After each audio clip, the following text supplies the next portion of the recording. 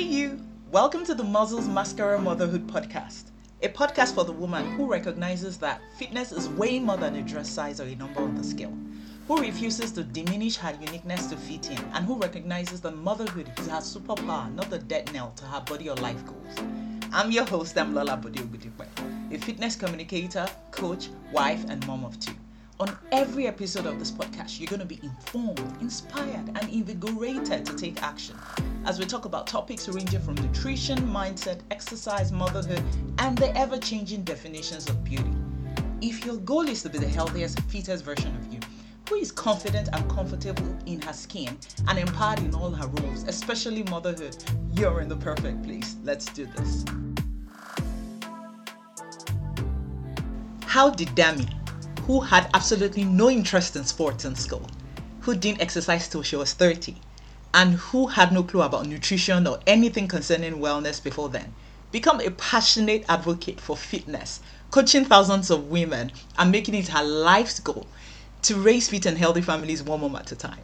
Today I'm going to tell you my origin story. I believe we all have origin stories, right? And stories are important because they reflect who we are and why we do what we do. So I'm going to tell you about my journey to becoming the fitness communicator and coach to thousands of women.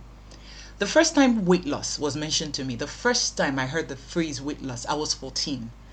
I went to an all-girls boarding school, right? And you know how it is when you have all girls in some place. I mean, what's your concern at that point in time? Looking cute and pretty and just facing your studies basically and just having fun, right?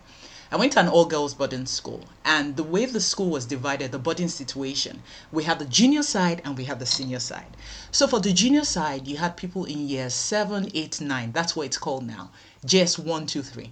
And then when you were done with JS 3, you moved to senior side, so SS 1, 2, 3. So that's about year 10, 11, 12, right?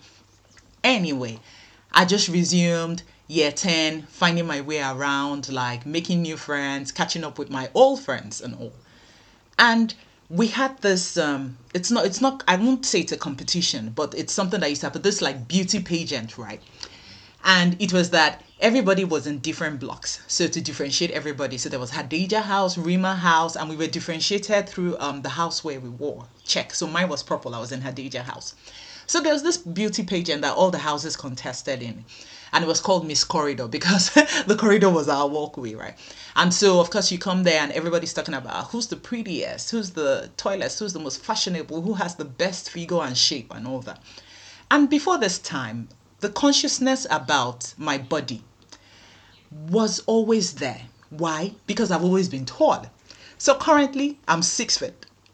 I'll forever be 6 foot because I'm not growing anymore, right? But anyway, I'm 6 foot and I've always been tall. I didn't go through a growth spurt and become tall. No, I've always been tall. Like from my earliest memories, when people describe me, it's like, oh, the tall girl, that means tall and everything. Sure. So I've always been tall and it's always been in my consciousness because it's something people always spoke about. So that for me always brought into consciousness about my body because they were referring to my body. Now, it wasn't that they were saying I was fat or I was big or anything, but it just brought my consciousness to my body. And so that day, when I got to the dorms, right, from school in year 10, right, I met this group of seniors. They were in year 12 and they were discussing, and then they called me to come to them. Now, I have always stayed out of trouble. Like, I do not have the patience for drama. So I just do what I need to do and get out. So when they called me, I was like, could I be in trouble? I'm sure I haven't done anything. Anyway, so they called me. And I got there and I was like in the center and then they were talking and pointing at me. Then at a point in time, they started circling me and look at me from top to bottom. And I was like, what on earth is going on here? And so then I heard them mumble, oh, she's tall. Yes, she's pretty. But something. I was training to hear, but I couldn't hear. Anyway, so one of them then turned to me. I was like, okay, we are thinking of you representing Hadija House in the Miss Corridor pageant, right? But we need you to lose weight.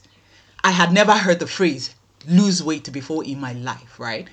But at that point in time, I immediately understood what she said. And it confirmed to me a suspicion I had been having that there was something wrong with me and my body.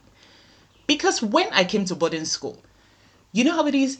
At that point in time, everybody is starting to be conscious about their bodies, about who's pretty, who's cute, who has long hair, who has a shape. It was when I got to boarding school, I started knowing that there was a particular way, your figure or shape was supposed to be, right? And at that point in time, I was taller than everybody. I was bigger than everybody. I wasn't fat, but because I was tall and coming into puberty, I was bigger than everybody, right? And so I always felt awkward and clumsy, towering over everybody and just uncomfortable in my body. And so when that girl, who was at that point in time, probably 16, 17 herself, said to me, but you need to lose weight, I was like, aha, that's it. That is what is wrong with me. I need to lose weight. Anyway, even though I didn't understand fully what that meant, I just wanted to get out of, their circle. And I was like, yeah, sure, I can do it. Yeah. Fast forward to my year 12, where you write the SSE, the exams, to get out of school that will help you get into uni and all that, right? The custom was you finish your exams and then you go home before the rest of the school vacates, and then you come back when your results are ready. I went home and I happened to have this auntie around. And one day I saw her drinking something and I saw on yo-yo bitters. I was like, what on earth is that? Because I personally cannot take Panadol with water, right? Bitter stuff. No. I'm a mega sweet tooth. Anyway, but I read on the box then that this will help you lose weight, like flush your body, blah, blah, blah. Immediately I read that phrase, lose weight. I flashed back to 2 years ago. I was like, so this thing is going to give me that result that will make me worthy of strutting down the corridor and be considered beautiful, right? And so against my every aversion, remember again, I cannot take Panadol with water, or at that point in time, I couldn't. But that drive and the subconscious desire, which I can dissect now as an adult, but as a child, hey, what did I know? That drive overrode my aversion to anything bitter, and I started taking this thing religiously. And the first thing that happened was I started purging. Oh my gosh, I was spending like my days in the bathroom. But I went somewhere. I happened to go somewhere and somebody said to me, oh my gosh, you have lost weight. That phrase again. And so it reaffirmed to me and confirmed to me that what I was doing was working and I was on the right line. So I didn't care about purging out my intestines. I didn't care about sleeping in the bathroom. I just wanted to lose weight. Then I overheard again another auntie, and this is something I'm going to talk about in another podcast, which we're going to break down the influence, right, that environment has on children when it comes to this. I heard another auntie talk about this bitter lemon drink called Crest. If you're old enough, that dates me. I'm 40 currently. There's this bitter lemon drink.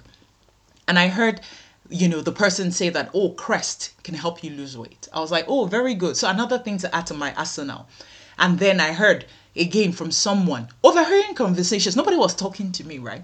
That, all these foods will make you just eat something like beans and efo. So my diet became beans, efo, called in my language, vegetable, and the lemon drink. And I started taking those were like my, meals.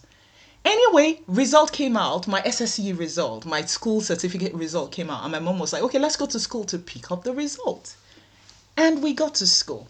And my juniors, right, the years 11, 10 that I had left in school, saw me and started screaming and shouting, oh my gosh, you look fabulous. You have lost weight.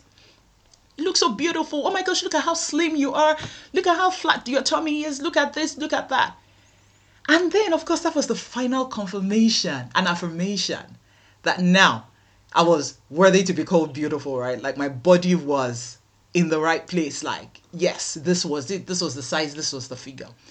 And that was where my journey of dieting started from, even though at that point in time, I didn't recognize or understand that it was a journey.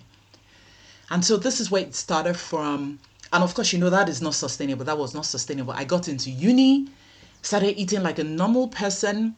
And my boyfriend at the time, one day, we were taking a stroll and then he just stopped and turned to me and said, you're getting big. You're adding weight. And of course, this was the most horrible thing anybody could have ever said to me because it took me back, right? What did I default to again? What I knew best. There was no yo-yo bitters around at that point in time. So I was on my eating just beans, Crest, and vegetables, F4 again. But even at a point in time, because my school, my campus was really big and you had to walk around to get around, that, of course, influenced more movement, even though I didn't understand it at that point in time. But I lost weight and it stayed off for years. And just somehow, I maintained that weight, like the slim weight up until I was about to get married. And I was good, and I was somewhere. And then this group of women looked at me and were like, look at you, look at your flat tummy, look at this, look at that. Keep enjoying it now. When kids get into the picture, that is all going to change. That was another pivotal moment for me because I'm a very stubborn person. Depending on who you ask, right? I'm a stubborn person, or I'm somebody who perseveres, or who does what she puts her mind to, depending on who you ask, right? But I don't like being told that I cannot do something or something is impossible. I have to confirm to something. So I was like, no, that isn't going to be me. It doesn't have to be me. They were like, oh, you just wait. You just have the kids. Let the kids come. You're going to see what's going to happen to your body, to your tummy, blah, blah, blah. And so fast forward, I had a wonderful pregnancy.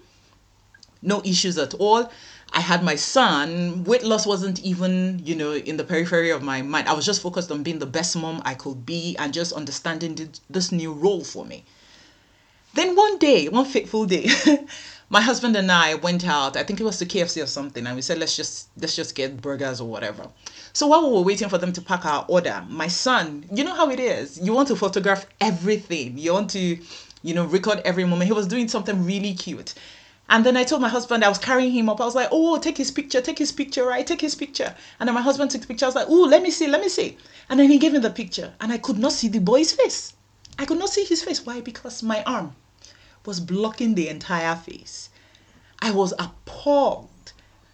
I just turned to my husband and lashed out. No, you're such a horrible photographer. How could you take the picture like that? The poor dude was so confused because I was like, you said I should take the picture. I took the picture.